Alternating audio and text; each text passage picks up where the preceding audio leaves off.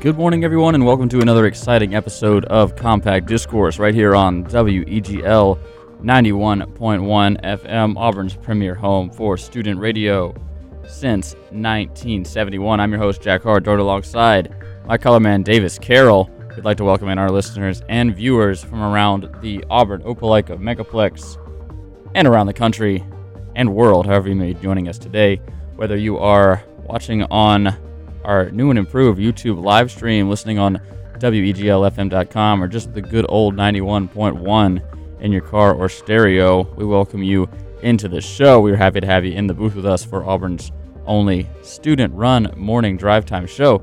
And now, without further ado, of course, we are broadcasting live from the Bradley Basin WEGL studios here in the bowels of the Harold Melton Student Center on the campus of Auburn University, where it is a crisp 65 and sunny outside this fine Monday morning. We're welcoming you into Compact Discourse. We wish you a most sincere good morning and our most thankful congratulations for you to joining us on this fine Monday morning, spending your morning with us. We sincerely appreciate it here. Davis, how are we feeling about today? How do we feel about this weekend? And are we excited about what this week has to hold? I think even the game was a little tough for most of it. I think we ended up getting the win, so I'm pretty happy about it. Had a good weekend. Have a busy week ahead of me, but got LSU this weekend, so it'll all work out. Lots to look forward to and lots to get excited about this week, not only inside of Compact Discourse, but also outside of Compact Discourse. There's a lot going on campus this week as fall is finally getting into full swing, as there's a chill in the air and it continues to show. Maybe not so later in the day when the sun comes out, but for now, we're feeling the fall weather, so get out the pumpkin spice and get out the sweaters because we are here for it at present. All right, at this point, I would like to remind our audience that if at any point in the next 2 hours you feel so inclined to ask us a question, drop a hot take, or in the highly unlikely event that we get something wrong, if you want to correct us, you can go ahead and do so at 334-844-9345. That's 334-844-WEGL. You can also shoot us a tweet at CDiscAU. That's at CDISCAU. And I'll do my best to get back to you. I got my tweet deck open right here. So if you send an inquiry, it'll come right on through. All right. Lots to get to today. We're going to be discussing a lot, including, of course, the events of the past weekend. Lots of sports to get to. We also have campus events coming up this week. Plenty of campus events to keep you occupied as we move into the fall season. We're also going to be having a lot of fun on the show this week. I think we're going to be eating some cookies later to determine which the best cookie is, so stay tuned. There's plenty of excitement to come, not only today, but for the rest of the week here on Compact Discourse. As always, we'll be having our regularly scheduled guests. We've got JP coming in on Wednesday. Hopefully we'll have Dylan coming in on Thursday, and plenty of surprises throughout. Even I don't know what will end up happening, so stay tuned because it's always a good time here on Compact Discourse. All right, so let's jump right into things here. We'll start with, I guess, initial reactions to the football game on Saturday. We don't have to go too in-depth with it, but obviously that is the current elephant in the room. So, Davis, I know you alluded to it a little bit, but what's your overall general feeling about not only the game, but also the quarterback change and what that means for the future of the season? First half, hot take here. First half was terrible. Second half, not as bad. Obviously, I'm sure everybody that has an avenue to say that has said that, so I'm not going to dwell too much on it. But, Bo Nix played pretty bad. I mean, he completed most of his passes, but when you just look at the numbers of it, it doesn't seem like he played that bad. But once you watch the game, you could just tell something wasn't right about him. He wasn't completing the passes he usually completes. It just seemed like something was off for him. And I think it was a good decision to put in TJ Finley. And I will admit, during the game, I was one of the people that said I wasn't totally against putting TJ Finley in, but I thought we should maybe leave Bo in. I'm more I guess a football traditionalist where you don't want to, or sports traditionalist where you don't want to hurt your player's confidence by taking them out mid-game. So I thought maybe we should just hope he can come back and win and put TJ Finley in next game. But I'm glad they put TJ Finley in during the third quarter, I think it was. And, I've heard a lot of rumblings from fans. I guess not rumblings. I've heard a lot of talk from fans that they want Bo to start in Baton Rouge in the Valley. But, we know that he's not good on the road traditionally, and he just played terrible at Auburn at home. So, I don't know. I'm interested in seeing if TJ Finley can start. What do you think? Yeah, it's definitely interesting, and you couldn't write it any better. The week before LSU, TJ Finley has to come in and kind of bail out the team. But I think as far as Bo Nix, we had never seen anything like that out of Bo. Maybe at his worst on the road against a top-ranked team, but I mean at home against a Group of 5 school on homecoming, he was just not making the plays he needed to make, just looking lost. It makes me wonder if something was up with Bo, considering how just uncharacteristic he looked in the pocket. Maybe 5 people brought him a pizza at midnight like they did to Michael Jordan. Although he didn't overcome it like Michael Jordan did, and we won't remember this game for good reasons like we do the MJ flu game. Well, you might remember it if he comes out that he got food poisoning. I guess, but I mean, I don't know. Georgia State fans have conspired to poison Bo. Now that's not true. I'm just kidding.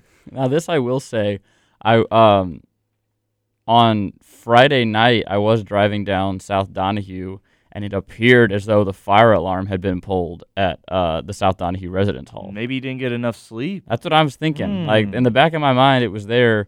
In my mind, like I obviously don't. I mean, I've done some pretty incredible things on no sleep, but I don't think that was the culprit. But I don't know. Does he still live in North Donahue? I don't know. I mean, no telling. But I mean, there's 22 players on a team. You know, it's true. I'm sure one of them was a little. What is it? Tired-eyed. Yeah, tired-eyed, misty-eyed. All right, so we're gonna have to head to a quick PSA break. When we come back, we're going to get to some news from around the country and around the world as we get you updated on your weekend headlines. We're also going to get talking about some sports, and we're going to continue our discussion about Auburn football. So don't go anywhere. You're listening to Compact Discourse right here on WEGL 91.1 with Jack and Davis. We'll be right back in about 2 minutes after this PSA break.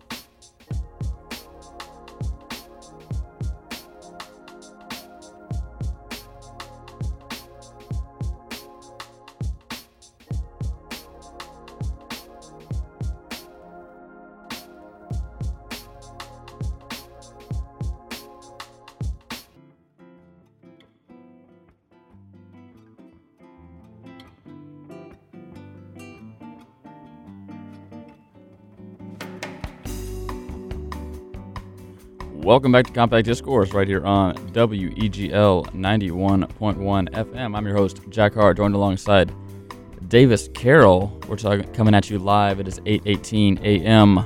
on September 27th, 2021. We are broadcasting live from the campus of Auburn University here in the WEGL studios, welcoming you into a lovely fall Monday morning outside. So let's jump right into your headlines. We've got plenty of headlines from over the weekend. Moulin Rouge, the musical, has won 10 Tony Awards over the weekend. How do you feel about that, Davis? You a scholar of the Broadway arts? Not really. I'm not a big musical fan, personally. I don't have anything really against them. I'm just not. I hear you like Coco. I do really like Coco. That's my favorite Disney movie. I think it's the best, but I'm open to other arguments. Tangle's my other favorite Disney movie. Do you think that would translate into a stage play well, Coco? You know what? I think it maybe. You'd have to make some... Yeah, I think you could. You'd have to do some special things with it, but with the right writer, it'd be interesting to see. I'd watch that. I've seen a lot of good movies adapted into stage plays, including Aladdin. Have you seen The Lion King? Was that one good? I've definitely seen The Lion King in a theater context, but I don't know if I'm old enough to have an opinion about it. Fair. I always thought it was a little weird. I mean, like, Lion King's a weird one because they all have to dress up. They always have to wear those big masks and stuff. But I think that's what makes it cool. It's like an engineering marvel, all the cool costumes. But like the guy on stilts as the giraffe. Is it good, though? Like, you can put on costumes all day, but if it doesn't translate well... Lion King's like based on a stage play. It's based on Hamlet. It's based on Hamlet, so I think it's just Hamlet with costumes, I guess. So Hamlet, I guess it can't be bad. It's just Hamlet with fursuits.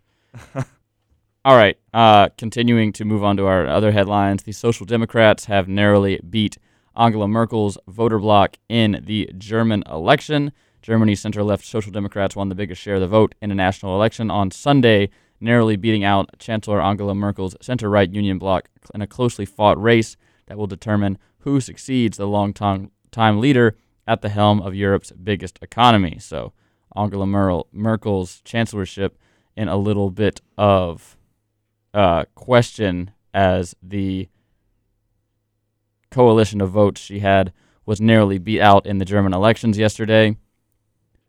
I have a question about Berlin. Was it her government or the new government that was buying up all the private-owned apartment complexes? Did you see that? I'm looking.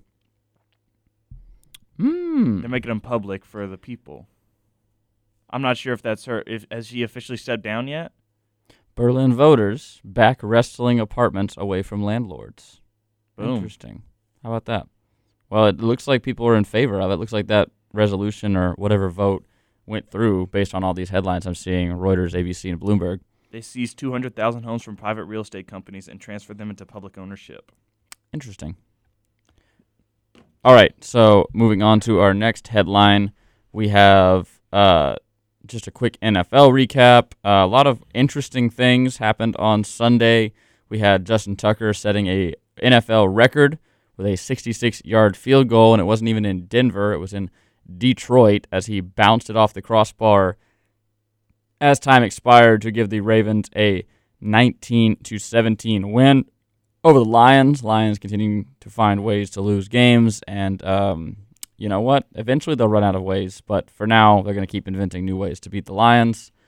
And in the late game last night, if you're able to watch that, Aaron Rodgers looked like vintage Aaron Rodgers, combining with Devontae Adams and Mason Crosby to put up a substantial number of points to take down the San Francisco 49ers in Levi's Stadium. So jumped out to a big lead, allowed the 49ers to come back, and then were able to seal the deal on a 51-yarder off the boot of Mason Crosby. So looks like vintage Packers are back after a lackluster performance in Week 1. Vintage Packers play good all season and then fall apart in the playoffs and then do nothing in the offseason. So, yeah.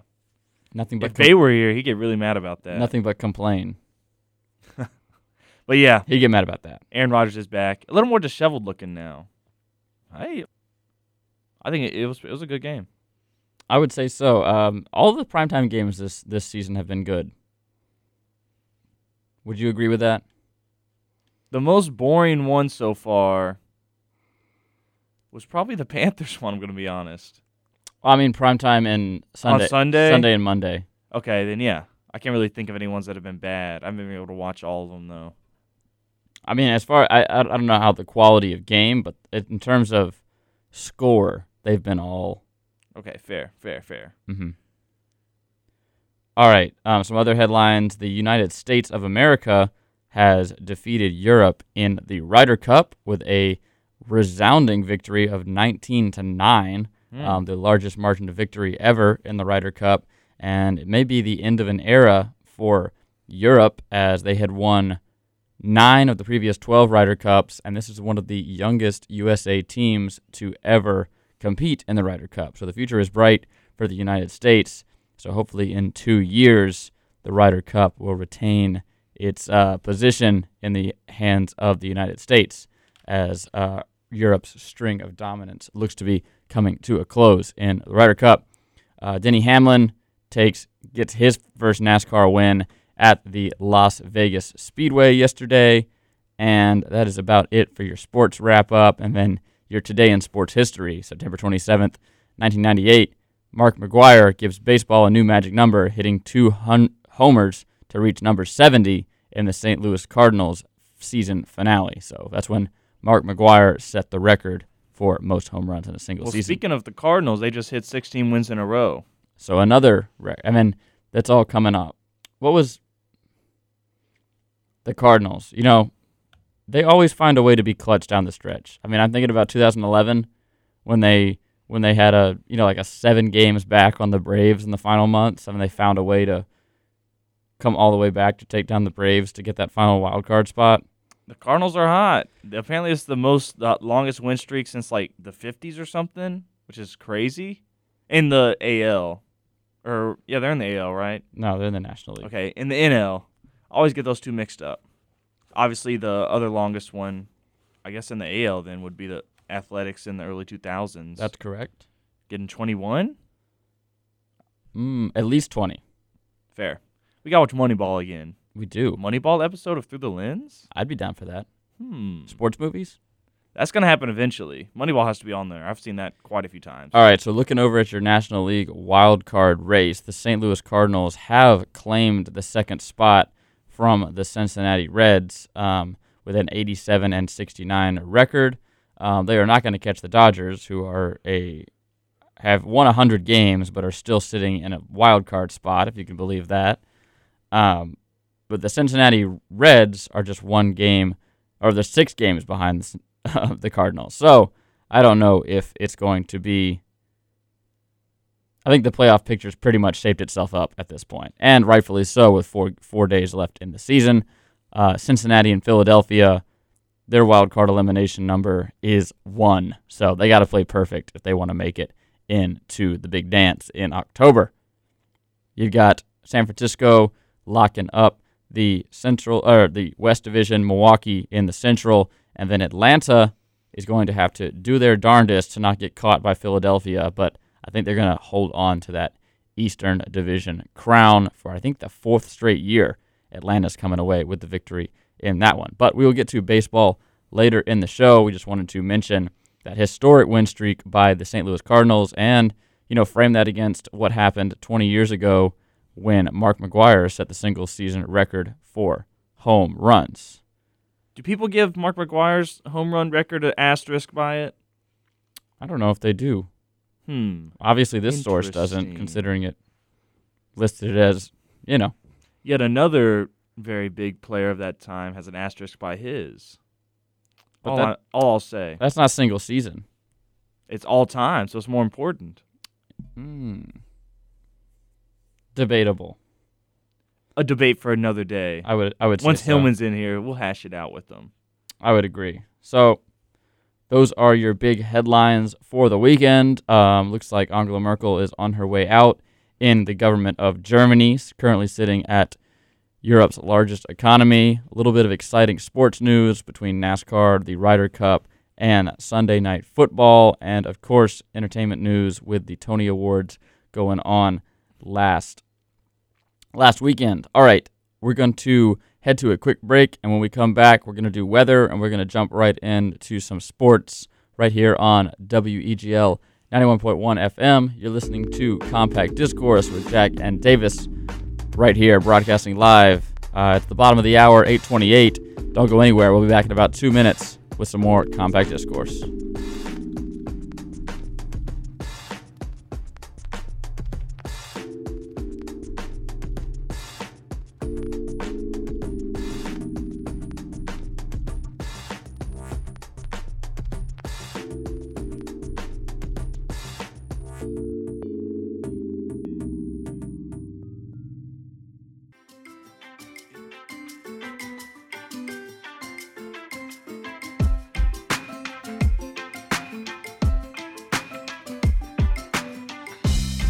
Welcome back to Compact Discourse right here on WEGL 91.1 FM. I'm your host, Jack Hart, joined alongside Davis Carroll, 8:32 in the morning on September 27th, 2021. We're broadcasting live on the Big 91 here, live from Auburn University. It's Compact Discourse right here on 91.1 FM. That is, of course, WEGL, your home for student-run radio on the Plains since 1971, 50 years of WEGL. Let's jump right into your weather report on this crisp Monday morning. It's starting to feel like fall out there, folks. It is 66 degrees and sunny here on the Plains on the campus of Auburn University. This morning it's probably going to get up to 75 degrees, but no chance of rain. Clear skies. Don't even worry about that raincoat as we move into the afternoon. We're looking at a little bit of heat, 82 degrees, but no chance of rain will persist throughout the afternoon. This evening, we're looking at clear skies as well, maybe a stray cloud here or there, giving us a 7% chance of rain. and an overnight temp of 63 degrees. So that is going to be your daily weather report here from Auburn, Alabama. We're also looking at Hurricane Sam has developed in the Caribbean. It is moving from the southeast to the northwest around the Lesser Antilles Islands, I guess is what those would be called, around Puerto Rico. So taking a look on that one, it is currently a Category 4, but it looks like it will be downgraded to a Category 3 out in the open ocean. So keeping an eye on that one, hoping it does not make landfall on the eastern coast of the United States. But we are taking a look at Hurricane Sam as it continues to move across the Atlantic Ocean, and we will keep you updated as that progresses. And that's going to do it for your weather report until 9:30. So stay tuned. We got a lot to get to here on Compact Discourse. Let's jump into college football as we talk about a lot of ranked teams going down over the weekend. Anything to say about that, Davis? It's exciting. Auburn was almost one of them. We were able to pull it out, though. I mean, yeah, we have next week, this upcoming week, circled on our calendars from all the exciting matchups we got. But I think it was kind of a look ahead weekend. A lot of people looking forward to that because a lot of teams with a ranking went down in an unexpected fashion. And what better way to talk about that than just to go ahead and jump right into your college football scoreboard for Week 4. Oklahoma State deals the first blow of the weekend. They knocked off number 25 Kansas State 31-20. UCLA gets a much-needed win against the Pac-12 rivals Stanford. They win 35-24 over the Cardinal. Auburn survives a scare against Georgia State. Bo Nix goes 13 of 27, and Auburn somehow manages to come away with a win in Jordan-Hare Stadium on homecoming. They win that one 34-24. Georgia Tech shocks the college football world in Mercedes-Benz Stadium. They blow out the Tar Heels of North Carolina 45-22. Michigan State takes advantage of a hapless Nebraska team. They win that one in overtime 23-20. Number 19 Michigan gets a scare from Rutgers, but they're able to pull out the win 20-13. Michigan remains undefeated and remains number 19 in the country. Coastal Carolina handles UMass 53-3. BYU gets a little scare from South Florida. They only win that one by 8, 35-27. Baylor knocks off number 14 Iowa State 31-29 as Brock Purdy goes 22 of 33 for 263 yards. In the game day game, Notre Dame runs all over Wisconsin, scoring 31 points in the fourth quarter. Notre Dame and the Irish come out on top of that one. 41 of 13. Wisconsin's quarterback goes 18 of 41. Not much you can do with that stat line. Florida down early but comes away with a win in the Swamp, 38-14 over the Vols of Tennessee. Ohio State blows out Akron 59-7. NC State double overtime champions over Clemson. They win that one 27-21 in Carter Finley Stadium, and Clemson goes down. Arkansas gets their first win over Texas A&M since joining the SEC. They double up the Aggies 20-10. Down goes number 7 in the land. Number 6 Penn State handles FCS Villanova 38-17. Iowa gets a scare from Colorado State but wins by 10. Low-scoring game in the Big 12. Oklahoma 16, West Virginia 13. Oregon takes care of business against Arizona 41-19. Georgia runs Vanderbilt out of Nashville 62-0. Alabama does the same to Southern Miss 63-14. And in that Friday night game, it was Fresno State, number 22. They win 38-30 in a Mountain West contest over the Runnin' Rebels of UNLV. All right, shocking games out of that top 25, Davis. I think the one that jumps out to me is, we know West Virginia holding their own with Oklahoma. And, when's the last time you saw 29 combined points in a Big 12 game? It's the Big 12, so a long time ago. Yeah, maybe if someone beating Kansas 29-0. If Alex were here, he'd probably name the day, and the hour, but it's the Big 12. You know they love to score. Yeah, so it's probably been a while with Oklahoma at the helm. But Oklahoma will remain 4-0 and perfect for now. Oklahoma does look very vulnerable, as does Clemson, but Clemson did find their way into the loss column this weekend. I think the shared issue with those two teams one's more obvious than the other to me, is that their quarterback just is. I don't think Spencer Rattler's good, and I think everybody's kind of come to see that DJ Uiagalelei, did I pronounce that right? I think that's what we're going with here. Is not that good. I don't think he's thrown like 1 touchdown in 3 games. And Spencer Rattler, like he seems to have all the tools, but maybe he just has Jeremy Johnson. Maybe not. Okay, that's a little extreme. I just don't think he's really the answer for Oklahoma. He just doesn't really seem to have the killer instinct that the previous Oklahoma Heisman winners have had. Yeah. He's no Jalen Hurts, no Baker Mayfield, he's no Kyler Murray. He's just kind of there. I feel like he's kind of like a bridge quarterback until they can get a better one. Mm.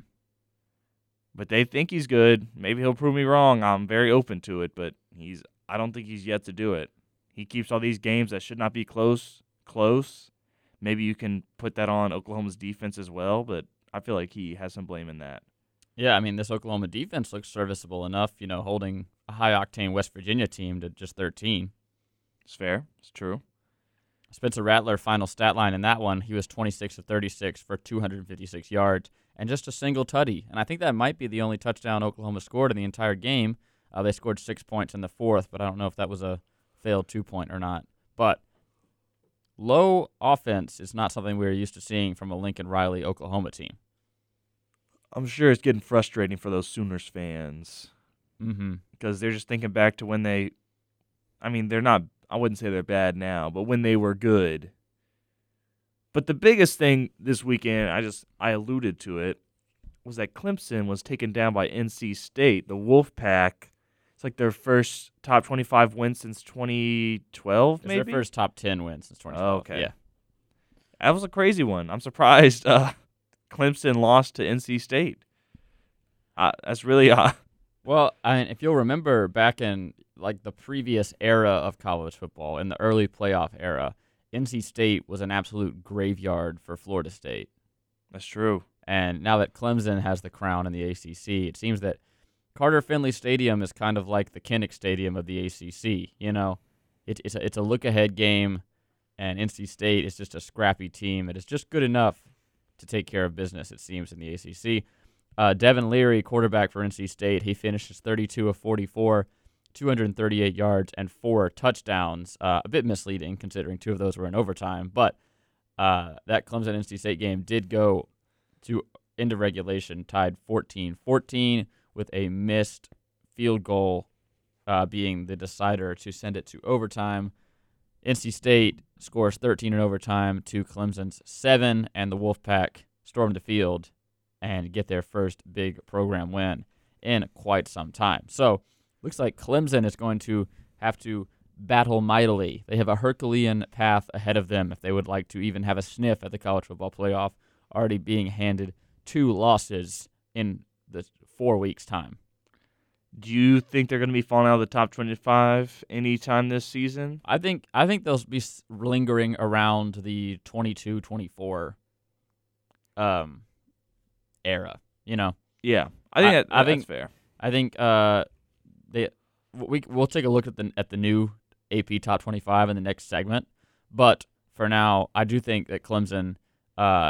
I don't see them. I talked earlier on the show last week about how easy their schedule was, but based on how bad they've been playing, I have some more questions about that one, including a game against Boston College, which it looks a little scarier now after they put up a really good fight against an SEC team this weekend against Missouri. I like to read a book about some of those teams that'll get you, like that you don't expect to. Appalachian State's one of those. I personally feel like you just don't expect them to do it, and then they keep it close with a top 10 team or even win sometimes. I'd read a book about that. There probably is one somewhere. All right, Notre Dame, 4-0, number 12 in the land, and they ran all over Wisconsin. What does this say about Wisconsin? What does this say about Penn State? What does this say about the Big Ten as Notre Dame takes Wisconsin to the woodshed in Soldier Field? Is Notre Dame good or is Wisconsin bad? Because Notre Dame struggled against an 0-4 Florida State team. Well, Notre Dame, I feel like maybe it's a mix of both. Notre Dame's never really bad. They just either have issues, but they're never really that good either in my eyes. They're never elite. Yeah. They're always good. Like you don't want to phoning a game against them, but like they're not winning the championship anytime soon to me. Well, I will tell you that 1:30 p.m. this Saturday on NBC, the now number 9 ranked Notre Dame Fighting Irish will be taking on the number 7 Cincinnati Bearcats. So I don't know if anyone predicted a top 10 potentially game day matchup between the Irish and Cincinnati, although it probably won't be game day considering they just did Notre Dame. But that is something I do want to bring up. It segues me into another team, which is Arkansas Razorbacks taking down the Texas A&M Aggies in Jerry World for the first time ever. Arkansas is looking really good this season. Arkansas is looking great. They scare me mightily. And I will be rooting for them this weekend as they take on the Georgia Bulldogs. Yeah. And what will probably be game day, as it is a top 10 SEC matchup that game day just loves to sink their teeth into. Let's go Razorbacks. I will be rooting for the Hogs for this week and this week alone, and maybe even on the 20th of November as well. But we'll be looking to see that, and hopefully game day will be selected to be Athens, Georgia this upcoming weekend, and the Hogs will be able to pull off a big upset. And if that happens, I think Arkansas, sky's the limit. Because they've been not good for a long time, and just to get shut out of a cannon like this, taking down a team they've never beaten before in the SEC, and now a chance to knock off the number 2 team in the land, I bet the hype is high in Fayetteville this season. I can't wait to go there as an Auburn fan and in the possibly probably get disappointed in the one game we won't win in Fayetteville in the past 5 years. Picked a great year to make that trip. All right, we're gonna head to a quick PSA break, and when we come back, we got some more college football chat to get to, including the new AP Top 25 and immediate reactions to that. Don't go anywhere. You're listening to Compact Discourse on WEGL 91.1 FM.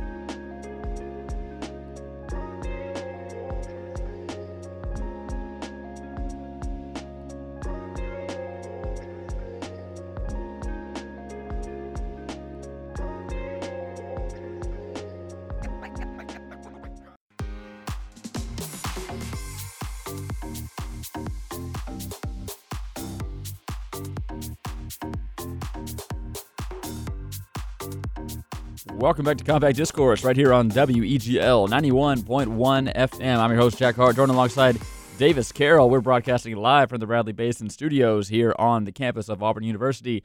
We thank you to all of you who are out there in Radio Land joining us in the booth today. WeagleFM.com. You can listen 24 hours a day to Auburn's #1 student-run radio station for 50 years now. You can also tune in on Weagle 91.1 FM, as the name implies. You can also go over to our YouTube page. Just look for WEGL 91.1 on YouTube. Look for that orange and blue eagle and watch any episode of Compact Discourse you like. Completely PSA break free. They're not.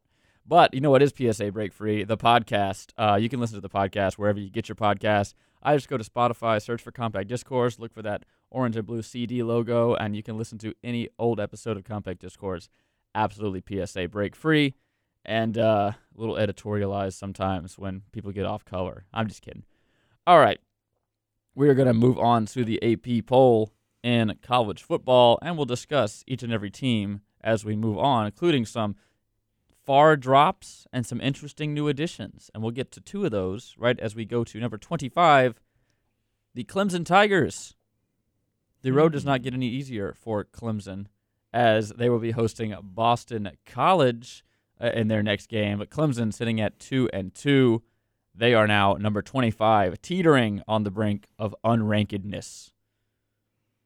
I guess that answered my question from earlier. Do you think it's time to start their backup if we agree that DJ Ukulele is the problem? I just found out that the backup's name is probably harder to pronounce than DJ's name. Who is it? Tyson, Taisun, Fomancha, Phommachanh.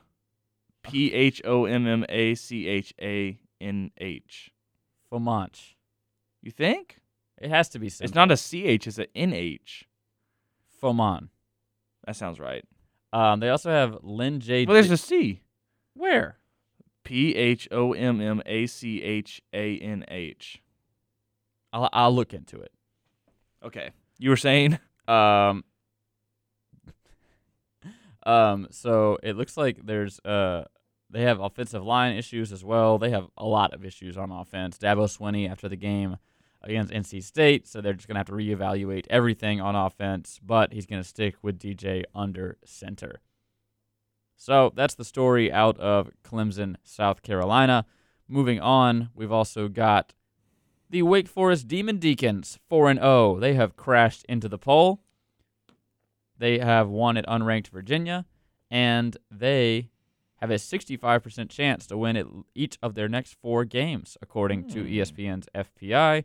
They do have a November 6th date with the Tar Heels of North Carolina, but for now, the Deeks are undefeated and looking to shake up the AFC playoff picture. ACC playoff picture.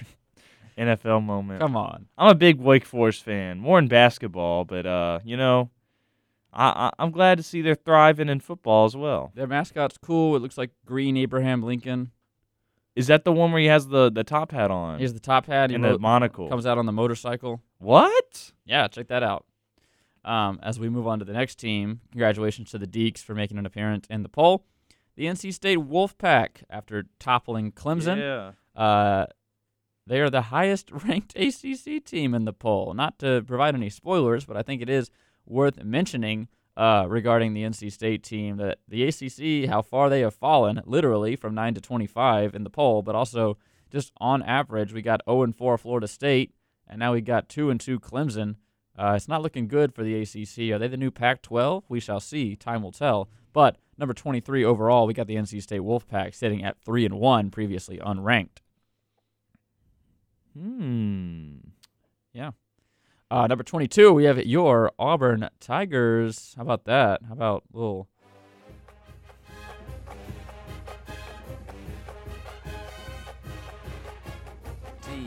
T-I-G-E-R-S,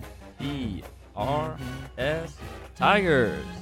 Sitting at number 22 in the AP poll.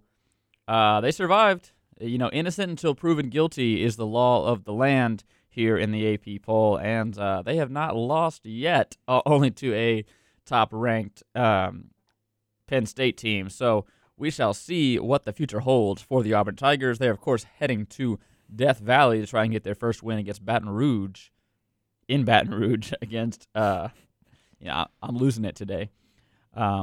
They are trying to get their first win against the Tigers of LSU, those Bayou Bengals from Baton Rouge since 1999, and Tommy Tuberville. We'll see if Brian Harsin in year 1 can get that done, potentially with TJ Finley transfer from, of course, the Bayou Bengals. We shall see how that develops as the starter perhaps gets named later in the week. What do you feel about TJ Finley and his I know you said something about a read option on Saturday.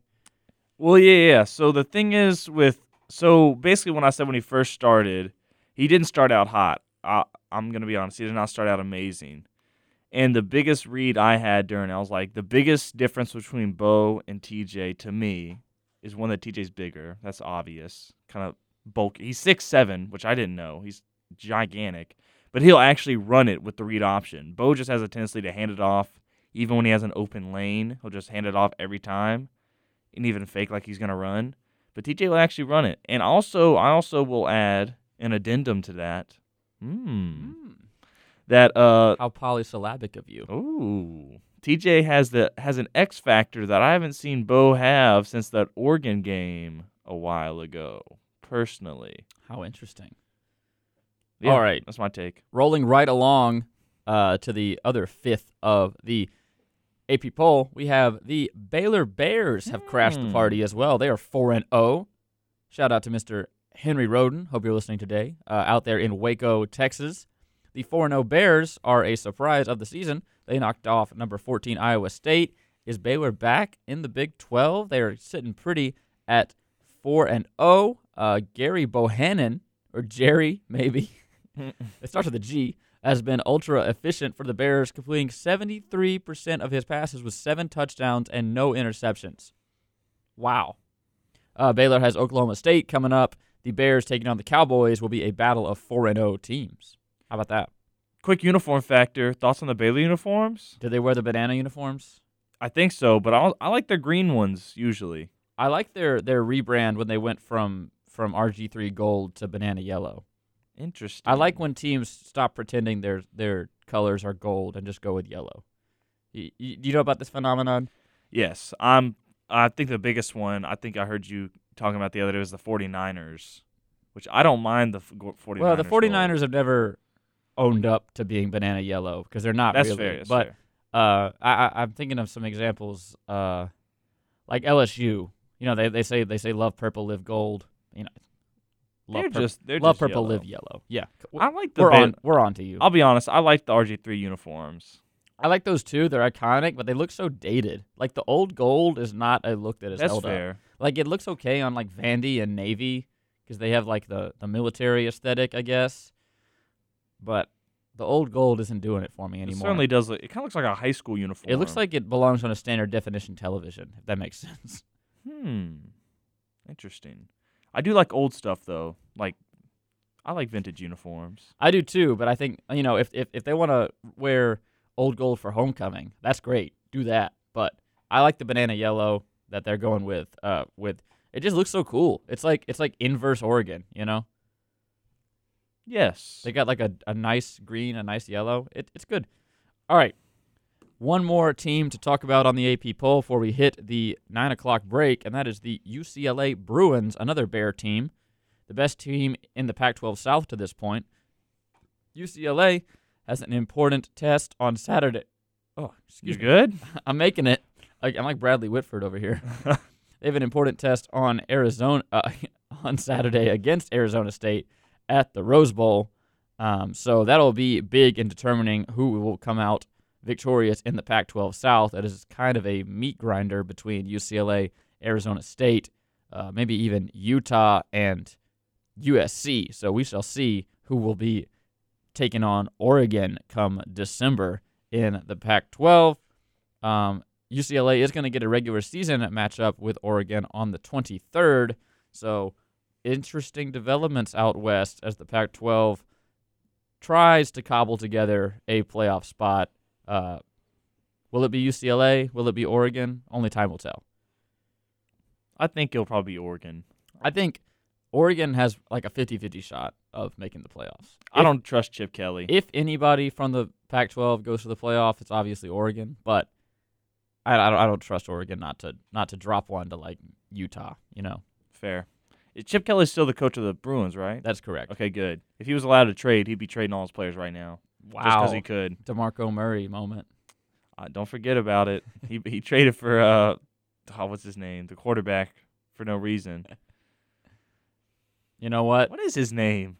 I used to like him. Sam Bradford? Yeah. Sam Bradford. Speaking of Sam Bradford, we're going to get to Oklahoma and a lot more coming up on the other side of this 9 o'clock break. Don't go anywhere. We still got 19 more teams to get to on the AP poll. We've got some pennant chases to talk about. We've got a big Phillies versus Braves series cooking up in Atlanta this week, and we also got some cookies to eat. So don't go anywhere. You're listening to Compact Discourse right here on WEGL 91.1 FM. I'm Jack Hart, joined alongside Davis Carroll. We'll be back in about 5 minutes for the second half of the show. You're listening to WEGL 91.1 FM, 50 years old, the big 91. Don't go anywhere. We'll be back in about 5 minutes.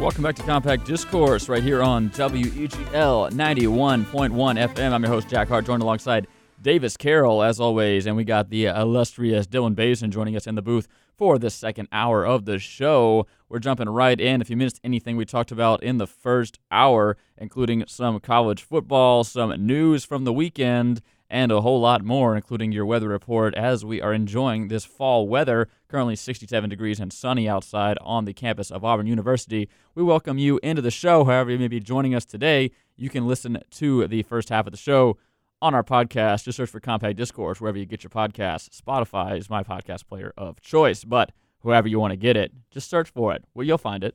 It's PSA break free as well, I might add. All right, Davis, Dylan, how are we feeling? We excited to get on with the second hour of the show. Lots to be excited about this week, and I want to hear about it. Super excited for some college football talk. That's my guy. That's why you're in here. Davis?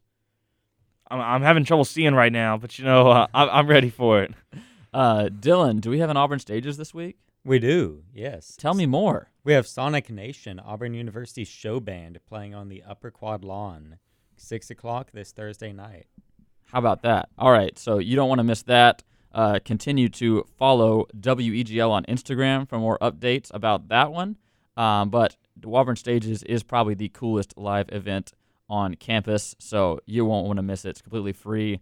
Just roll up and check it out. We got some awesome live music. We got some awesome lights as well, is what makes Auburn Stages so cool. And then, of course, the amazing talent that Dylan somehow manages to wrangle up week after week after week. So, of course, WEGL_AU on Instagram. You can also follow us on Twitter and TikTok, same at WEGL_AU, to get all the information you need about Auburn Stages and every other event that the station is putting on. Okay, you can also follow this show on Twitter at CDiscAU. That's at CDISCAU.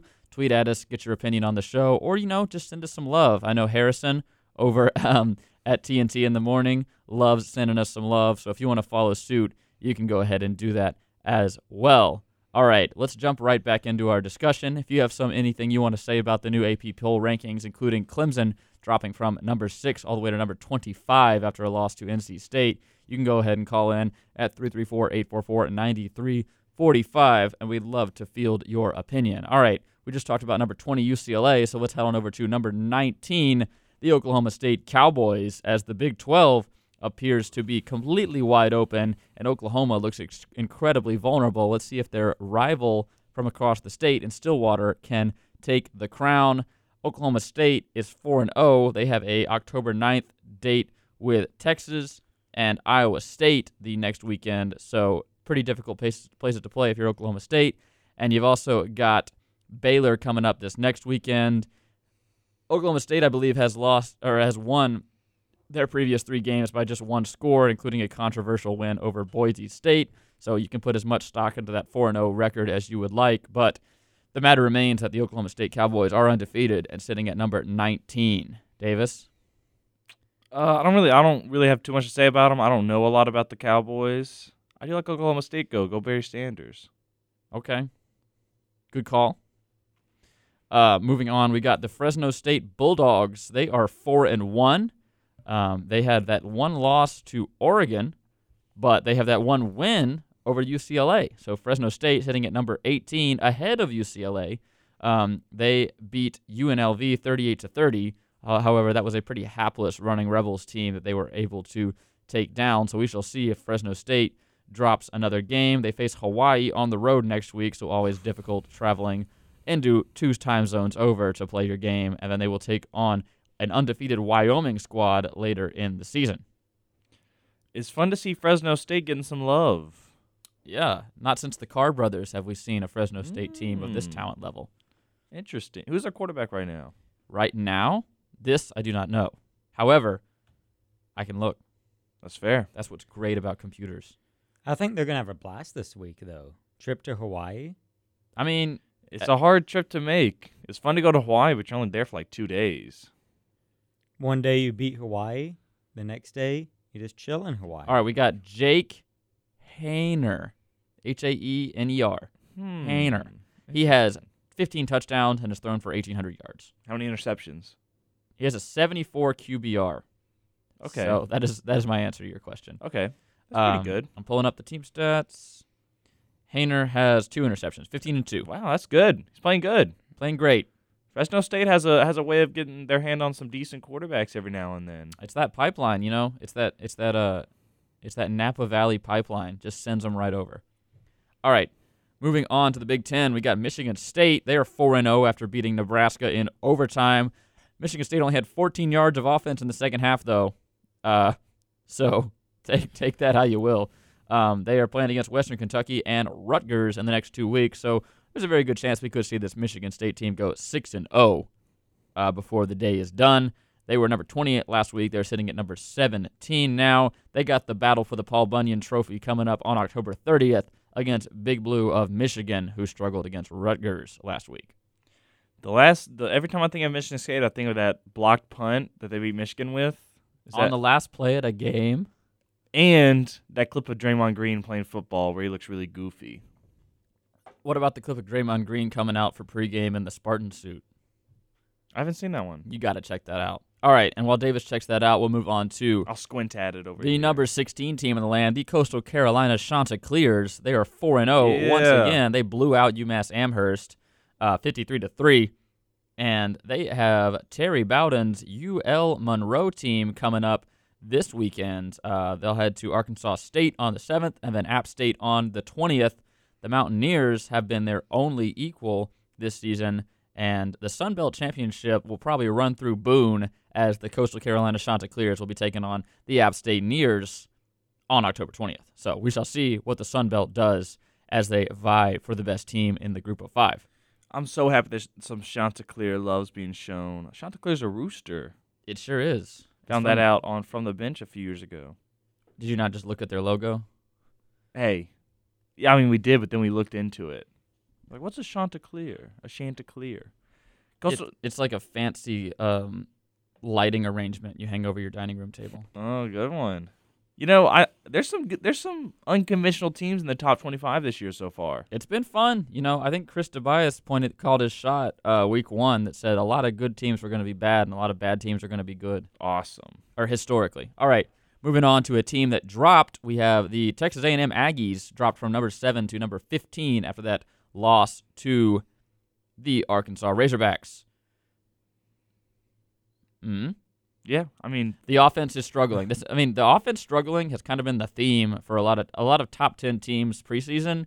Just ran into a brick wall when it came for their offense to perform. You got Clemson, you got Oklahoma, you got A&M, who only put up 10 points against Colorado, who stinks.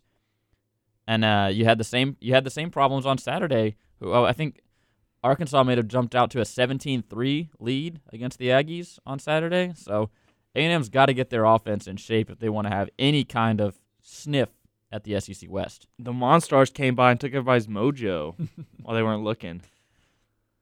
Interesting. Michael Jordan's going to have to come out and dunk from half court. Do you think those 5 guys that delivered the pizza were the aliens?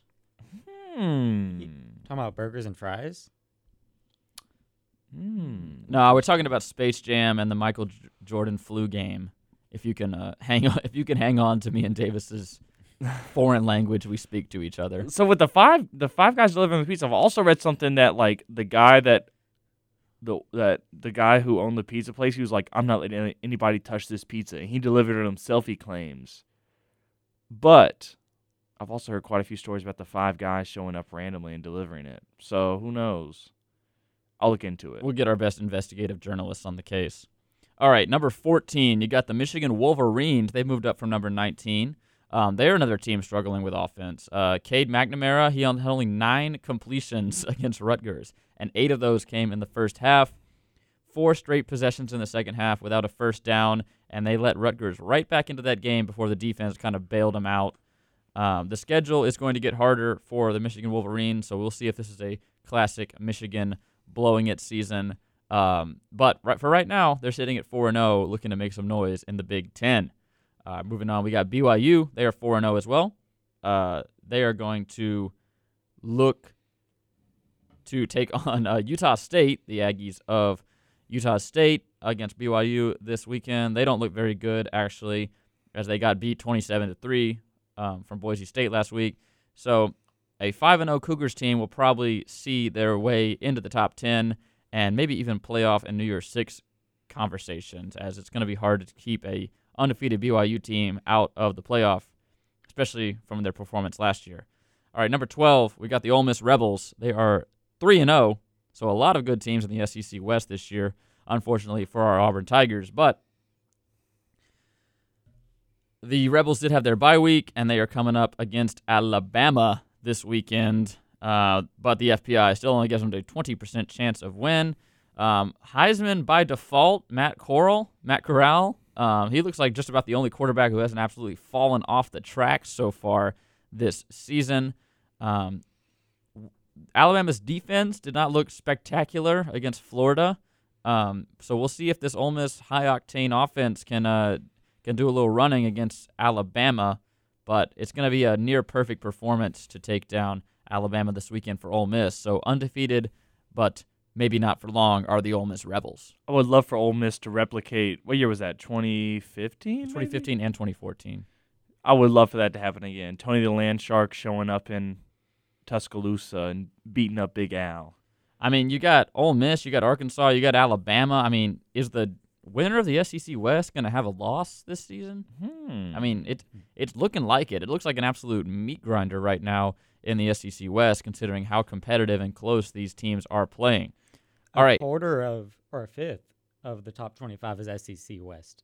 It's kind of insane. That is an immaculate stat. Thank you, Dylan.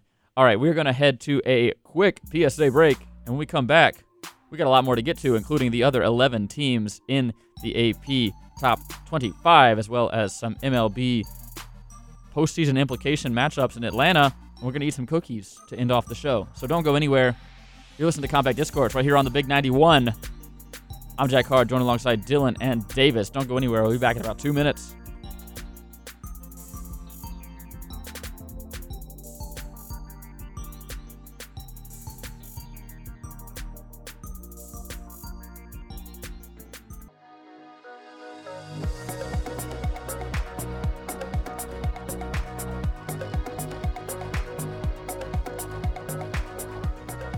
Welcome back to Compact Discourse right here on WEGL 91.1 FM, WEGLFM.com, or if you're listening or watching on our YouTube live stream, you can do that too. That's WEGL 91.1 on YouTube. You can also listen to our podcast wherever you get your podcast, absolutely PSA break free. I'm your host, Jack Hart, joined alongside Davis Carroll and Dylan Baisden. We're talking college football as the new AP poll came out yesterday, and lots of shakeups as some big winners and some big losers over the weekend. So we're going to roll right along with that. And moving on to the number 11 team in the land, the Ohio State Buckeyes are 3-1. C.J. Stroud is looking to return to the starting lineup after nursing a shoulder injury, and the potential backup Kyle McCord could be continuing to play. He played pretty well against Akron, but we personally know how easy it is to play well against Akron. So Maryland and Rutgers are going to be up next on the schedule, which looks pretty easy, but, Rutgers looked pretty good, Maryland looked pretty good, and then you got Indiana and Penn State coming up. So, no days off for the Buckeyes. We'll see if they can survive the Big Ten schedule and maintain their playoff hopes as they're sitting with one loss already. Go Buckeyes? I mean, no. Go away, Buckeyes? The Ohio State. Mm-hmm. Trademark that. Oh, I have to pay him now. Trademark that definite article. No. All right, you got the Florida Gators sitting at number 10, moving into the top 10 now. Dan Mullen said he is settling in, learning how to call a game with Emory Jones at quarterback, and they had a pretty dominant win against Tennessee. They're playing undefeated Kentucky next. If you'll remember, a few years ago, Florida had a pretty gnarly win streak against Kentucky before it was broken in 2018. I believe it was 27 straight. So we'll see if Florida can start a new win streak coming up against the Wildcats this weekend. Florida looked pretty good against Alabama, so we'll see if they have the chops to take on the SEC East. They just got to take care of business against Kentucky, and we'll see, and we'll all look forward to that Georgia game in Jacksonville as the SEC East usually runs through that. Number 9, we got the Notre Dame Fighting Irish. They're 4-0 after blowing out Wisconsin and Chicago over the weekend. Notre Dame still has plenty of challenges coming up. They got that big game against Cincinnati coming up. They are on their defensive coordinator is Marcus Freeman, who spent the past 4 years as the defensive coordinator at Cincinnati. So it's going to be big. They got 3 home games in October: Cincinnati, USC, and North Carolina. Got to take care of business in all of those. USC and North Carolina both looking like pretty weak opponents after this weekend, but we'll see how good Cincinnati really is. The Bearcats will be forever burned into my mind from that jump pass they made to Travis Kelce in like 2012 or something. Legendary play. Against Syracuse? Probably. I just remember the Travis Kelce catching it and scoring for like the win. Good times. All right, well, moving on to number 8 in the country, moving up to the Arkansas Razorbacks. They had a tough win against the number 7 Texas A&M Aggies, snapping that 11-game winning streak they had against Arkansas. Oh, sorry, the 9-game winning streak. Arkansas A&M was on an 11-game winning streak at the time. Number 2 Georgia coming up on the schedule for the Razorbacks. They had a good preview against a Georgia-style offense against the Aggies, and a strong run game with the best defensive line in the SEC. That is the Arkansas Razorbacks, and they are looking to play to their strengths. Sam Pittman is a former Kirby Smart assistant, so he knows all about what the Bulldogs have to offer. Will the Cinderella season for Arkansas continue in Athens on Saturday? We shall see. So he's like Nick Saban's grandson. Effectively, yeah. He's 2 degrees of separation away from Nick Saban. Now, Nick Saban's never been beaten by one of his coordinators, but has he ever been beaten by one of his coordinators? Is the real question. We can only hope. Maybe that's in the future. I think that might be the kryptonite. We just haven't gotten to that point. Nick Saban's getting so old that his coordinators are now coaching. He's going to end up playing like his coordinator's grandson soon or something. They're going to beat him. It's kind of like that hereditary stuff where it like skips a generation. Yeah. The second generation is going to they're going to smack down Nick Saban. Watch. Good. All right, we might be onto something here. The ESPN Power Football Index gives number 7 Cincinnati a 47% chance to win at Notre Dame on Saturday. The Bearcats aren't Bearcats, not Gates. They are coming off a bye week, so they've had plenty of time to prepare. If Cincinnati goes undefeated and wins the American Conference, it would have a 70% chance to reach the playoff. How about that? Whoa. If they lose, 9% chance. Well, they better not lose.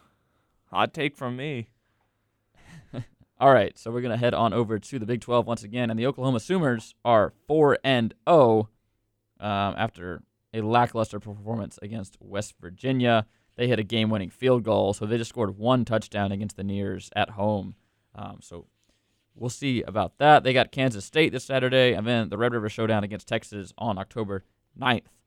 So they are the presumptive heir to the Big 12 in the college football playoff. The seat is waiting for them if they can just make it there. We'll see if they have the chops to earn their 40-point loss in the playoffs this year. That's Oklahoma for you.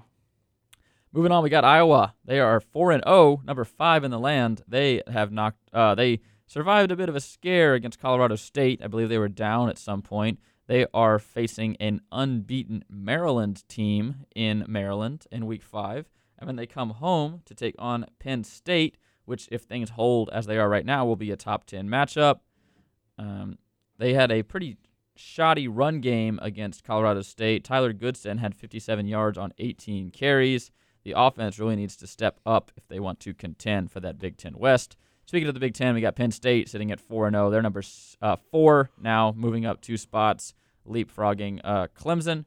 And then you got Sean Clifford, who's spreading the ball around to the playmakers. You know, we know about Penn State as Auburn fans, so we're going to wish them the best of luck throughout the rest of the season. We'll see how many Big Ten wins they can get and before they run into those marquee matchups against Ohio State and Michigan later on in the season. You got Oregon at number 3. Yeah. Still, far and away favorite for the Pac-12.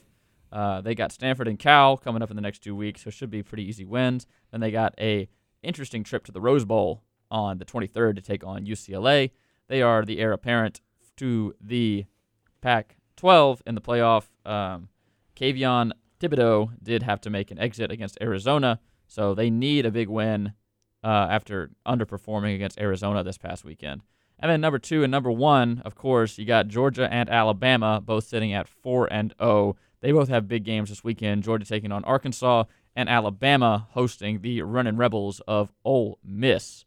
Last year, the Rebels gave Alabama their biggest kind of challenge as they hung 48 points on them, which is pretty hard to do against a Bama defense. But unfortunately for the Rebels, the Tide threw 63 right back in their direction and came away with a win in that one. on their way to a national title. So we'll see about that. Georgia, they have plenty of offensive woes to work out when you're not playing a team like Vanderbilt, I think. So we shall see if the line holds up for the Hogs and whether or not the Dogs of the Hogs come out on top in Athens on Saturday. So pretty interesting matchups for these two teams that are the presumptive favorites to meet up in Atlanta on December. We'll see if either one of them falters on Saturday as they both look to preserve their 4-0 records. They also both have to contend with Auburn, which I think is going to be very tough. That's a fair point you bring up, Dylan. We're full of rage, and we love to ruin seasons. Yeah, we love to try to ruin seasons, but how often do we really? Last time we did it was, 2019 when we actually did? We ruined Bama's season. Although, it's only 2 years ago. Yeah. In 2017, we ruined Bama's season so hard that they won the national championship. Yeah, so we like to talk a big game, and I love when Auburn wins, but how much effect do we really have? In 2017, we ruined Georgia's season when they went to the college football playoff. So, it's fun. We have a good time. We do have a good time. I love beating Bama and Georgia. We're going to do both this year. Call it a shot. Okay. I respect it. Okay. Any final big takeaways before we move away from college football this season? On this day, college football history, we do have the Tim Tebow speech after the loss to Ole Miss about how he promises to work hard. If you'll remember that from back in the day. The one where he cried? Well, you're going to have to be more specific, Davis. Okay, it's fair. The one after the loss to Ole Miss when he promised to work hard. I was thinking of it. Was I thinking of the one where he's like, we're going to go undefeated, and then they lost? Maybe at the press conference? After the press conference, yeah, after the game against Ole Miss. Yeah, he's I wearing remember a black that one. T-shirt. Pretty iconic. Okay, the T-shirt's not going to help me there. It was in 2008. Good old Tim Tebow. I didn't watch football then, so I can't say I used to watch it. I can't say I've seen it. If Alex were here, he'd tell you what he was doing when it happened. So, yeah, the Florida Gators did go on to win the SEC championship that season. So I guess Tebow's speech did make at least a little bit of a difference. All right, so that is going to do it for college football for today. When we come back, we've got some baseball to talk about as the Phillies and the Braves will be playing this week, and huge implications. This is what it's all about. This is the playoffs before the playoffs, if you will, as the Braves clinging to their playoff spot, hoping not to get knocked off by the Fightin' Phils from Philadelphia. We'll also talk about the rest of the playoff picture, what to expect in the first round of the playoffs, and more as the 100-win Dodgers are stuck in a wild card spot. Believe it or not, we will tell you the story on the other side of this break. Don't go anywhere. We'll talk to you on the other side of this 2-minute break. I got Dylan. I got Davis. I'm Jack Hart. You're listening to WEGL, the Big 91 here in Auburn.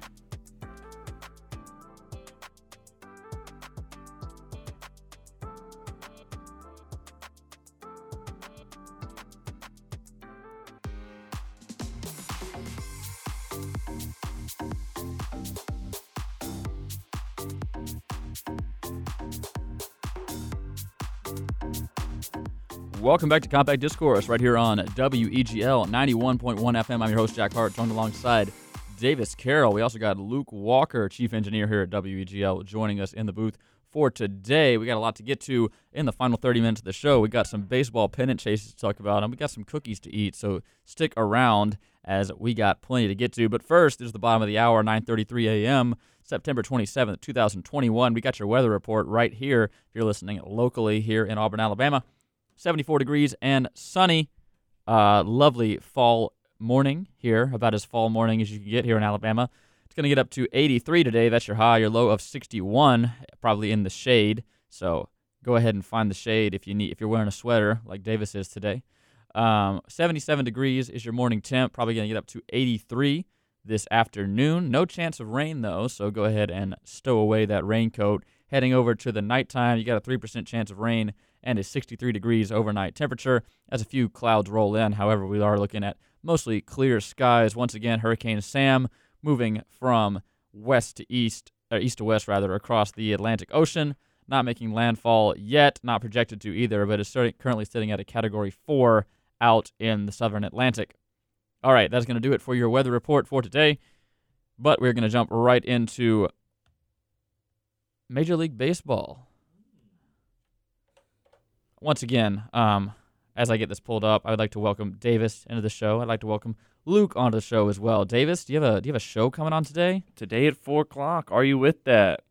Weagle's favorite hip-hop show, maybe? I don't know if I can make that claim yet, but I will be having Luke on. I will be there as well. Going to be working on our playlist later today, trying to get a good flow going. I've already got a few songs chose out. I would say it's Weagle's best hip-hop show. We got competition with, there's a classic hip-hop show. Is there? Like a 90s hip-hop. Huh. I can't remember what it's called.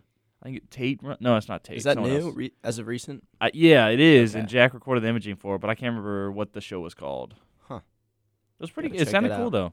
We shall see. Got competition. You're crazy for that sweater, by the way. I don't know. Look, here's the It thing. is Here's not the thing. that cold. Well, I asked my Alexa what it was, and she told me it was 54 degrees. I was Alexa's like, "Oh, over here lying to you. Our day starts a little earlier than yours, Luke. Don't. Yeah. The sun's not quite out when Convey Discourse starts. And I was like, So "Oh, true. 54. I can wear my sweater." I was like, "Okay." And I got out there, and it was not 54. And I was like, I was already running late, so I didn't want to go back in and take it off. So Better to have too many layers than you know too what? few. I'll take it off right now, just for y'all. Oh, my goodness. All right.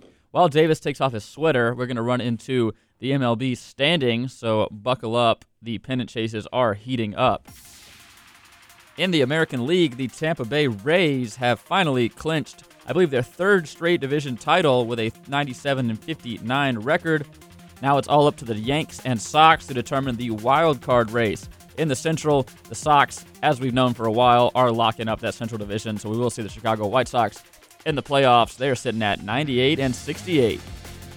Out west, we still have plenty to decide as the Houston Astros are sitting on top of the division, but the Mariners and Athletics are going to fight tooth and nail for that second wild card spot.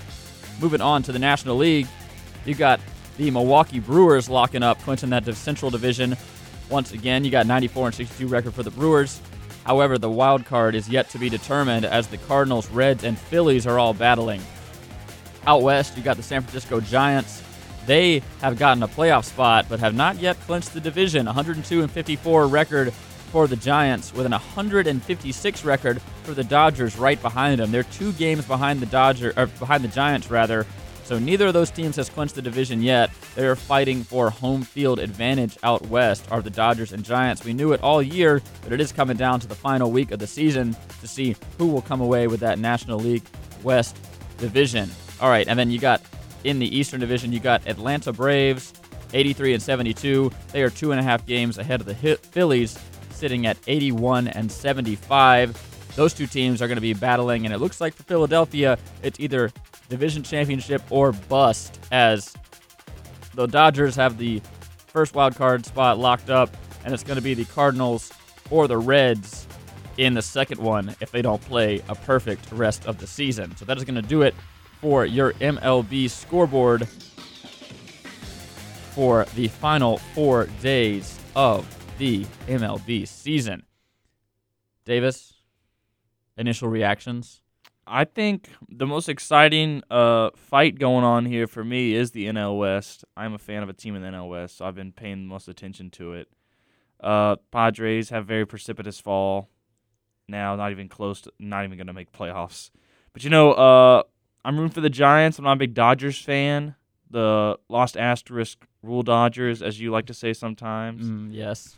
There's a few teams obviously said locked it up. I am excited to see the Braves maybe fight for it. But the thing I'm most excited for, I know I've been saying excited a lot this my talking segment here, is that the Mariners are inching towards it. Might be able to break their drought. Yeah, so let's head on over to the wild card. In the National League, it's a little less interesting, so we'll start there. The Dodgers with a 156 record. I don't know if a 100-win team has ever gotten a wild card spot before, but it could happen this year. They are 13 games positive on that wild card 1 spot. So they're either winning the division or getting that 1 wild card spot. No bones about it. But the second wild card spot is where things get interesting. The resurgent St. Louis Cardinals are on a 15-game winning streak. They have crashed the party and are now sitting pretty 6 games ahead of the Reds. So If the season were to end today, the St. Louis Cardinals would be in that second wildcard spot, and it's going to be pretty hard to dislodge them from it. However, the Reds and the Philadelphia Phillies are going to try their darndest to do so. They need to play pretty much perfect, as their elimination numbers are both 1, so 1 loss, and they're pretty much toast. So that is going to do it for the NL. Heading over to the AL, where things get really interesting, the New York Yankees, after a big series with the Red Sox over the weekend, they are still sitting at 1 game positive on the wild card race. They are 89 and 67, but hot on their heels are the Boston Red Sox, sitting at 88 and 68. They currently hold the second wild card spot. So there is a situation, season ended today, we would see 3 ALS teams all in the playoffs. Speaking of the ALS, right behind the Boston Red Sox is the Toronto Blue Jays. They are 1 game behind the Red Sox. And then as far as other teams in contention, you got the 2 teams out west. The Mariners and the A's are 2 games and 3 games back of that second wildcard spot, respectively. So a lot can happen in this final week of the season, and 5 teams are going to have to fight it out for 2 spots in the American League wildcard race. Who do you like to come out on top in this one, Davis? For the AL? Yeah, I mean, you got 5 teams, you got 2 spots. Who do you slot into the wild cards? I mean, realistically, you'll probably say the Yankees and the Red Sox. But, I think the Mariners are looking good. Their next few games are at home. They're playing the Athletics and the Angels. And I think, you know what, I'm going to say the Yankees have 3 games against the Blue Jays, and then they have 3 games against the Rays. And are the Rays going to be resting up before the playoffs, or are they going to be trying to if I were the secure Rays, home field? Yeah, if I were the Rays, I just keep going for it. You can rest up, but, how tired are you really getting from playing a few baseball games? Wow. Just saying. You're casting dispersions on you sit half the time. I love baseball. I'm not saying it's easy by any stretch of the imagination, but, at the end of the game, you're probably going to be sore, but you're not going to be dead tired like you are playing football. So if I were the Rays, I'd try to go hard against the Yankees, see if you can knock them out, maybe get the Mariners in there, because it'd be a much more likable matchup for them. I will say the Red Sox have a much easier schedule. They have 3 games against the Orioles and 3 games against the Nats to interleague play to end off the season. So the Red Sox have a much easier path in their final 6 games. Looking at the final games of the Athletics, they got the Mariners, of course. Well, it won't show me their games. It won't show me their games either. Are they hiding something? Yeah, I got it. They got the Mariners, and then they got the Astros for their final series of the season. And if the Astros play like they have been all season, that might be a hard one for them. Yeah. All right, and then we're going to move on to the marquee matchup, the Atlanta Braves' final 6 games. They got 3 against the Phillies starting tomorrow, and they got 3 against the Mets starting on October 1st. It's all about the Mets, baby. Go Mets. So we are looking at that Phillies versus Braves series. All right, the Phillies and the Braves, 2 NL East rivals chasing the same prize this week at Truist Park in Atlanta. The teams open a 3-game series on Tuesday night in Atlanta, with the Braves holding a 2.5-game lead in their quest for their 4th consecutive NL East title. The Phillies have their backs against the wall as they try to win their first division title since 2011. The Braves' magic number is at 5, meaning any combination of 5 Braves wins and Phillies losses would give Atlanta the title. Fangraphs gives the Braves an 87.3% chance to win the division, with the Phillies having a 12.7% chance if you can subtract from 100. The earliest the Braves can clinch is Thursday, but only if they sweep the series. The Phillies, on the other hand, need to sweep the series to give themselves even a fighting chance, because even if they win twice in Atlanta, they will be 2 back in the loss column with only 3 to play. So here's a look at the upcoming series in Atlanta. On Tuesday, tomorrow, you got Zach Wheeler against Charlie Morton. That's going to be a difficult one. That is a great pitching matchup. And then on Wednesday, you got Aaron Nola, who has given the Braves fits all season, against Max Fried. He is 13-7 with a sub 3.5 ERA. Thursday, you got Kyle Gibson versus Ian Anderson. And then who are the players to watch? Of course, you got Bryce Harper, as always. He's a front runner for the NL MVP because of his strong second half. He's batting .347 with 26 doubles, 1 triple, 19 home runs, 48 RBIs, and a 1.225 OPS in the 67 games following the All-Star break. Other notable players on the Phillies, you got Brad Miller at first base and Hector Neris, the right-handed pitcher for the Fightin' Phils. Over on the Braves, you have, of course, the illustrious Freddie Freeman, reigning NL MVP. He's continuing to play well. He's batting .337 with a .951 OPS in September. He's hit 7 of his 31 homers this season so far against the Phillies. You also cannot talk about the Braves without talking about Austin Riley. He's got a slash line of .328, .328, .537. So he's looking to stay hot, is the Braves' third baseman. And then finally, you got Eddie Rosario, the surprise wild card out of the Braves. He's hit 4 homers since September 11th and has a over 1 OPS. So plenty of offense for the Braves. It's going to be, as it always is, whether or not the Braves pitching can stay hot under the pressure. I think the Braves can pull this one out. But Bryce Harper has a tendency to go like Super Saiyan mode at random times during the season. He is in the MVP race, of course. So you got to watch out for him. There's obviously Didi Gregorius, too, Gene Sakura, Andrew McCutchen. Just depends on how they're feeling this week. Didi's not playing too amazing this season. Neither is McCutchen. But I think the Braves have a good chance. And I would like to see the Braves win. They're kind of the hometown team around here. All right, so looking at the playoff picture before we head to a break, if the season were to end today, it would be the Tampa Bay Rays in the 1 seed in the AL. They would be playing the winner of the Yankees-Red Sox game. Talk about a playoff matchup between those teams. And then over on the other side of the bracket, it would be the White Sox and the Astros linking up for the ALDS.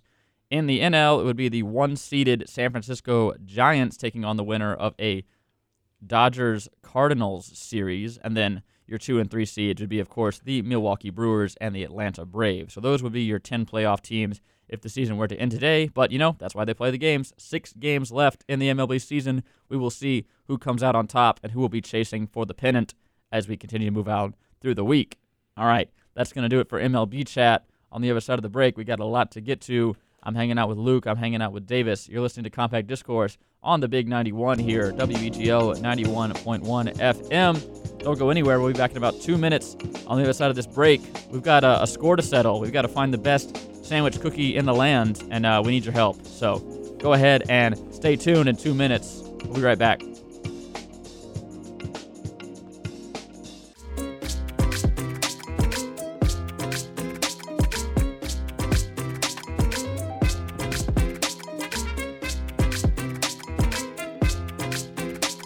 Welcome back to Compact Discourse. Right here on WEGL 91.1 FM. I'm your host, Jack Hart, joined alongside Davis Carroll and Luke Walker. We're welcoming you into the booth today for another exciting episode of Compact Discourse. It's a Monday. Thank you for joining us on this fine Monday. It's a fine fall Monday outside as well. Pretty cool, especially in the shade. So go ahead and get the pumpkin spice lattes out and enjoy a hot beverage. Unless you're sitting in the sun, of course, then, it's Alabama after all. You can only take as good as you get it. We're talking about cookies coming up here in a little bit because we got a score to settle and an official stance, a line in the sand to draw, if you will. So you aren't going to want to miss that. But first, I got to plug stuff. Yeah, that's why we're here. We got Auburn Stages coming up this week, as Dylan mentioned. It's coming up on Thursday. Luke, you'll be helping out with that. Yeah, we got Sonic Nation, which I guess he already talked about it, but yeah, they're with the College of Music. Awesome. We also got sushi making September 30th at 5:30 in the Melton Student Center Ballroom. That's brought to you by UPC, the Culinary Club, and the International Student Organization. If you want to learn how to make sushi, a valuable skill, you can go ahead and do that. September 30th, 5:30 p.m. in the Melton Ballroom. That's way upstairs on the 3rd floor. Hope everybody had a good homecoming, a lot of festivities, a lot of fun. You can follow WEGL on Twitter, Instagram, and TikTok at WEGL_AU to get all the updates on that. You can also follow at Auburn UPC if you want to get updates on all the events UPC has going on. All right, let's get on with the show. I got Davis and I got Luke in here for this week's exciting theme, I think we could call it. We're going to be determining right now definitively what the best chocolate sandwich cookie is once and for all, so you don't have to. And the way we'll be doing that is March Madness style. If you're watching on the video broadcast, I do have a bracket. We will be determining, based on empirical scientific evidence, what the best cookie is. And if you have an opinion on this, you can call in or tweet at us once you go get the cookies yourself. We will be telling you where I got all these cookies so you can make a decision for yourself. Starting off, the first matchup is going to be the All-American, the favorite, the classic, the presumptive heir to the throne, the unassailable Oreo cookie against gluten-free. Glutino. I thought you were about to hit a pump fake on that and go for the gluten-free. Gluten-free. As the American favorite. We shall see if the gluten-free chocolate sandwich cookie can hold up to the Oreo. Davis, will you present us with cookies? So they just want to hear us chew into the microphone, right? I think we should take turns eating so we're not all chewing at once. I'll let Luke go first. So smell and design. Should I go into it? Yeah. Give it a whiff. It is very chocolatey, as a chocolate sandwich cookie is wont to do. It's very classic. It says Oreo right on the cookie. It's unmistakable. So it says what it does on the wrapper. Presentation's awesome. Is it my turn? Go ahead and eat your Oreo cookie, Davis. So Davis and Luke are That is eating. definitely an Oreo. Yeah, I mean, That is does what it the says. packaging is does what not it says on the lying. packaging. It is an Oreo from Nabisco. You can buy these at any retailer, really. I've had it many times in my life, but Pretty much anywhere this, business is done. You Great can, with milk. you can pick up an Oreo. All right, I'm gonna eat my Oreo now. gluten-free one might throw me for a whirl here in a sec, but I think we're off to a hot start with that Oreo. Oreo's like the archetype. Everything is it's what I expect everything to be. So it might be kind of unfair that it's in the pool. Mm-hmm. Y'all ever had the double stuff Oreo? That's my favorite I'm one. with that. I thought it was important to include the Oreo. You know, maybe we could have a big upset. We could. Like, you don't just hand the crown over to Virginia. You know, you gotta That's fair. You Okay. gotta make them play UMBC, You've got a good point. and UMBC might just win. All right, so I had my Oreo. It was classic. It's about what you expect, and it's the one to beat. So, you would like to partake in the gluten-free cookie now, Luke? Bottoms How's up. it smell? Cheers. Just from appearance, I will say I do enjoy. Yeah, it's cool. There's holes in the cookie, so where you can see the sandwich cream inside. I will say a lot of the cookies in there are offset. I had to fix mine so it's like correct, but like half of them are just like this. Mm-hmm. They all like look kind of wonky. As a general rule, we will just be eating the cookie as a cookie. There will be no peeling apart or licking. We're judging them purely as on their value as a cookie. Main difference there, I would say texture. Yeah. It's a little rougher, almost like a little plasticky A little mealy. aftertaste. Okay. I don't know if I can finish this one. You can't finish it. I mean, I can finish Come it. on, I just don't Davis. want Be to. a man. All right, I'll let Luke continue his analysis while I eat the cookie. Definitely a little different texture than the Oreo there. It doesn't quite as much melt in your mouth.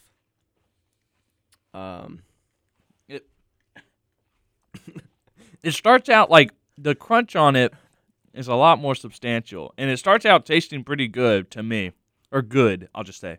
But then it just kind of the aftertaste to it is just not good. That's usually what happens with the gluten type stuff. I think initially it was there. Could I get a little palate cleanser, Jack? Would you mind? So, I will say, it starts off very crunchy. It's very crunchy, but it does have a bit of an edge. It ends with like a plasticky taste, like you said. So, I don't really know what to make of that. I think we can. I'm glad I've tried it, It's but an experience. I think unfortunately, for the Vegas odds, the Cinderella story for the gluten-free cookie is going to have to come to an end right now, as I think we're all going to pick Oreo to move on to the next round. Yes. Yeah. All right. Pretty clearly. That's going to do it. In a blowout, Oreo defeats gluten-free cookie. 3-0. That is brutal. Glutino. All right, coming up next, we got the Twist and Shouts. Favorite of me.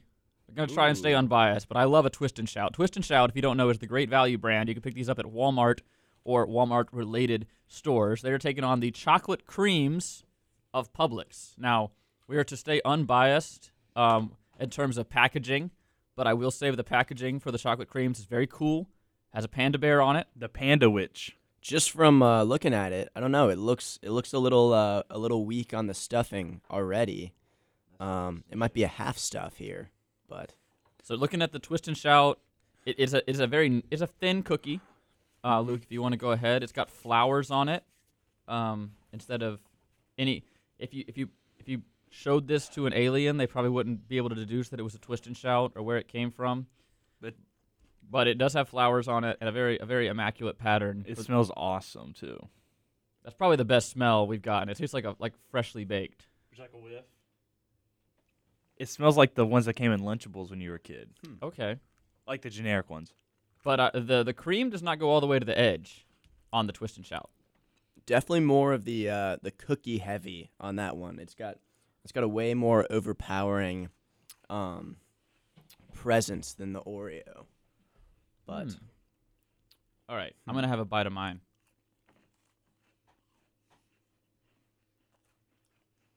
I think next cookie we should all eat it at the same time and just chew into the microphone for our listeners. I think they would probably appreciate that. The Twist and Shout cookie taste is a little overwhelming for me. I really enjoy the cookie though. Like it's overwhelming, but It is good. It's a great Yeah. taste. It's definitely a different You wouldn't taste. even know it's a sandwich cookie if not for the texture. If that makes I sense. think it could use a little more cream, personally. Like I said, the cream doesn't go all the way to the edge. You don't really notice it. The cookie part has a similar taste to another snack I've had before. Maybe like graham crackers Those or little something. chocolate Teddy Graham crackers. Is that? That's what it is. Yes. That is what it those is. Are good.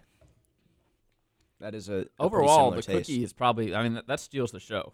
The Twist and Shout cookie is unassailable. I think the cookie is. But we might have to. We'll see how it fins up against the chocolate cream. All right. So next up, taking on the Twist and Shout, is the chocolate cream from Publix, the so-called Panda Witch, if you will. Ooh. This one also has flowers on the cookie, It but says Publix. unmistakably, it does say Publix on it. It also looks a bit smaller than Twist and Shout. I think the cookie maybe. Can you compare the size for us, Davis? Yes. Chocolate cream versus Twist and Shout. It is It just looks- a little bit smaller. But it is taller. Like the cookies are thicker. So there's thickness, and then there's size. You can see the little bit of an aura. You can't because my fingers are there. But you can see it's a little bit, Twist and Shout's a little bit bigger.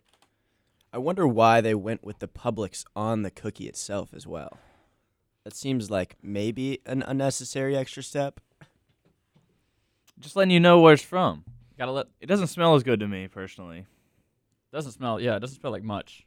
If I'm being honest. Does It has like a fruity scent to it. does a have little more bit. cream. Does appear that the cream goes all the way to the edge in some parts of this cookie as well. Mine doesn't. it Mine's kind of offset. All right, Luke, All right, go for it. let's go for it. So this is to take on. This is only compared to the Twist and Shout. Don't put the Oreos and the gluten-free cookies out of your mind. Those glutinos. This is only to have the right to move on against the Twist and Shout.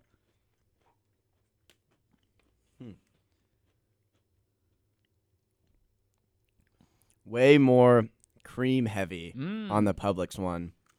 Much less of a cookie presence there. Now, I will say what And- inspired this whole challenge was I got some duplex creams, which is one side vanilla, one side chocolate from Publix. And the cream was very lackluster. Not great cream. It was more like a frosting. It was very loose. It squeezed out of the cookie. It was a mess. But it seems that this is a much more traditional. I'm not getting any cream out from squeezing this cookie, so Publix may have a different cream brand depending on the cookie type. I liked that. Yeah, That was pretty good. good. I had never had that before. I think they've kind of figured out how to do the cream their own way. It is a very unique The filling. cookie just kind of takes a step back and lets it work. Lets the cream shine. I personally might have an upset here. What do you think, Jack? Let you finish chewing first, obviously. Publix? I think I I'm gonna understand have why to they, go with I understand Publix why on they put this the one. Publix on there. It's got a graham crackeriness that I don't know if I enjoy. I don't enjoy the cookie taste as much as the Twist and Shout. Is that fair? That's That fair. is fair. I think the texture was very good. It went down very smooth. Like it only took a few chews. It wasn't too crunchy, but I don't know if I liked the flavor as much. So I don't think the cookie was as good, but I think the overall ratio is better. I think you're right. So- Yeah, if it was just a cookie off, I think the Twist and Shout would win. Definitely. However, I think I don't know. I think the chocolate cream, the Panda Witch, might be hitting a buzzer beater here. I'm voting Panda Witch personally. I'm there. Moving Yep. on to the next round. All right. Awesome. You heard it here first, folks. Is my marker over there? Yeah, it is. So, I'm going to officially submit into the record that the Oreo defeated the gluten-free cookie pretty handily. We'll give it a 3-0. And we'll save it the chocolate cream upset over the Twist and Shout. We'll give it a 2-1. Although I think I might be buying Twist and Shouts in the future just based off the cookie. I will say the Twist and Shout has the best packaging of all of them. Well. Like resealability. Oh, interesting. Convenience. Even better than the Oreo? I think so because it's actually staying closed. The Oreo you can see is kind of I have issues with Oreo things because sometimes they'll like kind of bow open a little bit and there's just a little. It's not airtight. But this one's why you like gotta a military grade. You gotta open it and eat it all in one sitting. I can't do that. That's what you have to do with the creams and the glutinos. That's why I don't like those packagings. All right, so here's where it currently stands. If you're watching on our video broadcast, I do have the bracket for you. The Oreos defeated the gluten-free cookies, and the Twist and Shouts defeated the chocolate creams. Coming up tomorrow, we're going to be tasting the Walmart sandwich cookies that are not Twist and Shouts, just a different Walmart branded cookie, against the S.E. Grocers cookie from Winn-Dixie. We're also going to be having the Kroger cookie taking on the Piggly Wiggly cookie. So stay tuned tomorrow as the cookie challenge continues, as we on Compact Discourse are doing the heavy lifting for you and determining what the best sandwich cookie in the land is. So don't go anywhere because we got that coming up all this week. We'll crown a champion on Thursday to determine the best sandwich cookie ever. Any final thoughts from this cookie adventure? That was a pretty big surprise for the Publix one for me. The smell really kind of put me off at first, but I like the taste. Yeah, the whole challenge was based off a bad Publix cookie I had. So to have them come in and kind of shock the competition, very surprising to me. I will say I'm looking forward to the potential of one day having a chippers competition, a chocolate chip cookie competition. That is an interesting because I proposition. already have my favorite, and it's not Chips Ahoy. What's your favorite? Chippers from Walmart. That could be next week. We'll see. We'll find out. Yeah, I have a lot of cookies to eat. Only one way to find out, and that's tuning into Compact Discourse right here on WEGL. Thank you so much for listening to this exciting episode of Compact Discourse. However you joined us today, whether that be from your terrestrial radio antenna, the information superhighway, WEGLFM.com, or watching our live stream or podcast. We want to remind you that all of our previous episodes are available as a podcast, commercial-free, wherever you get your podcast. Just search for Compact Discourse. Be sure to follow us on Twitter at CDiscAU. That's at CDISCAU. If you want to get updates on the show, important information, and more, you can follow the station, WEGL, on Twitter and Instagram at WEGL_AU. That's WEGL_AU on Instagram, Twitter, and TikTok. And with that, for Jack Hart, Davis Carroll, and Luke Walker, thank you for joining me on another exciting episode of Compact Discourse. We'll talk at you tomorrow morning on Tuesday. We'll be talking about not sports, hopefully, although we got Chris Tobias coming in tomorrow, as it is Tuesday, so we may be talking about Auburn wide receivers, as he can't seem to stop talking about that. As always, I've been Jack Hart. We'll be back tomorrow at 8 a.m., and War Eagle, go 1-0.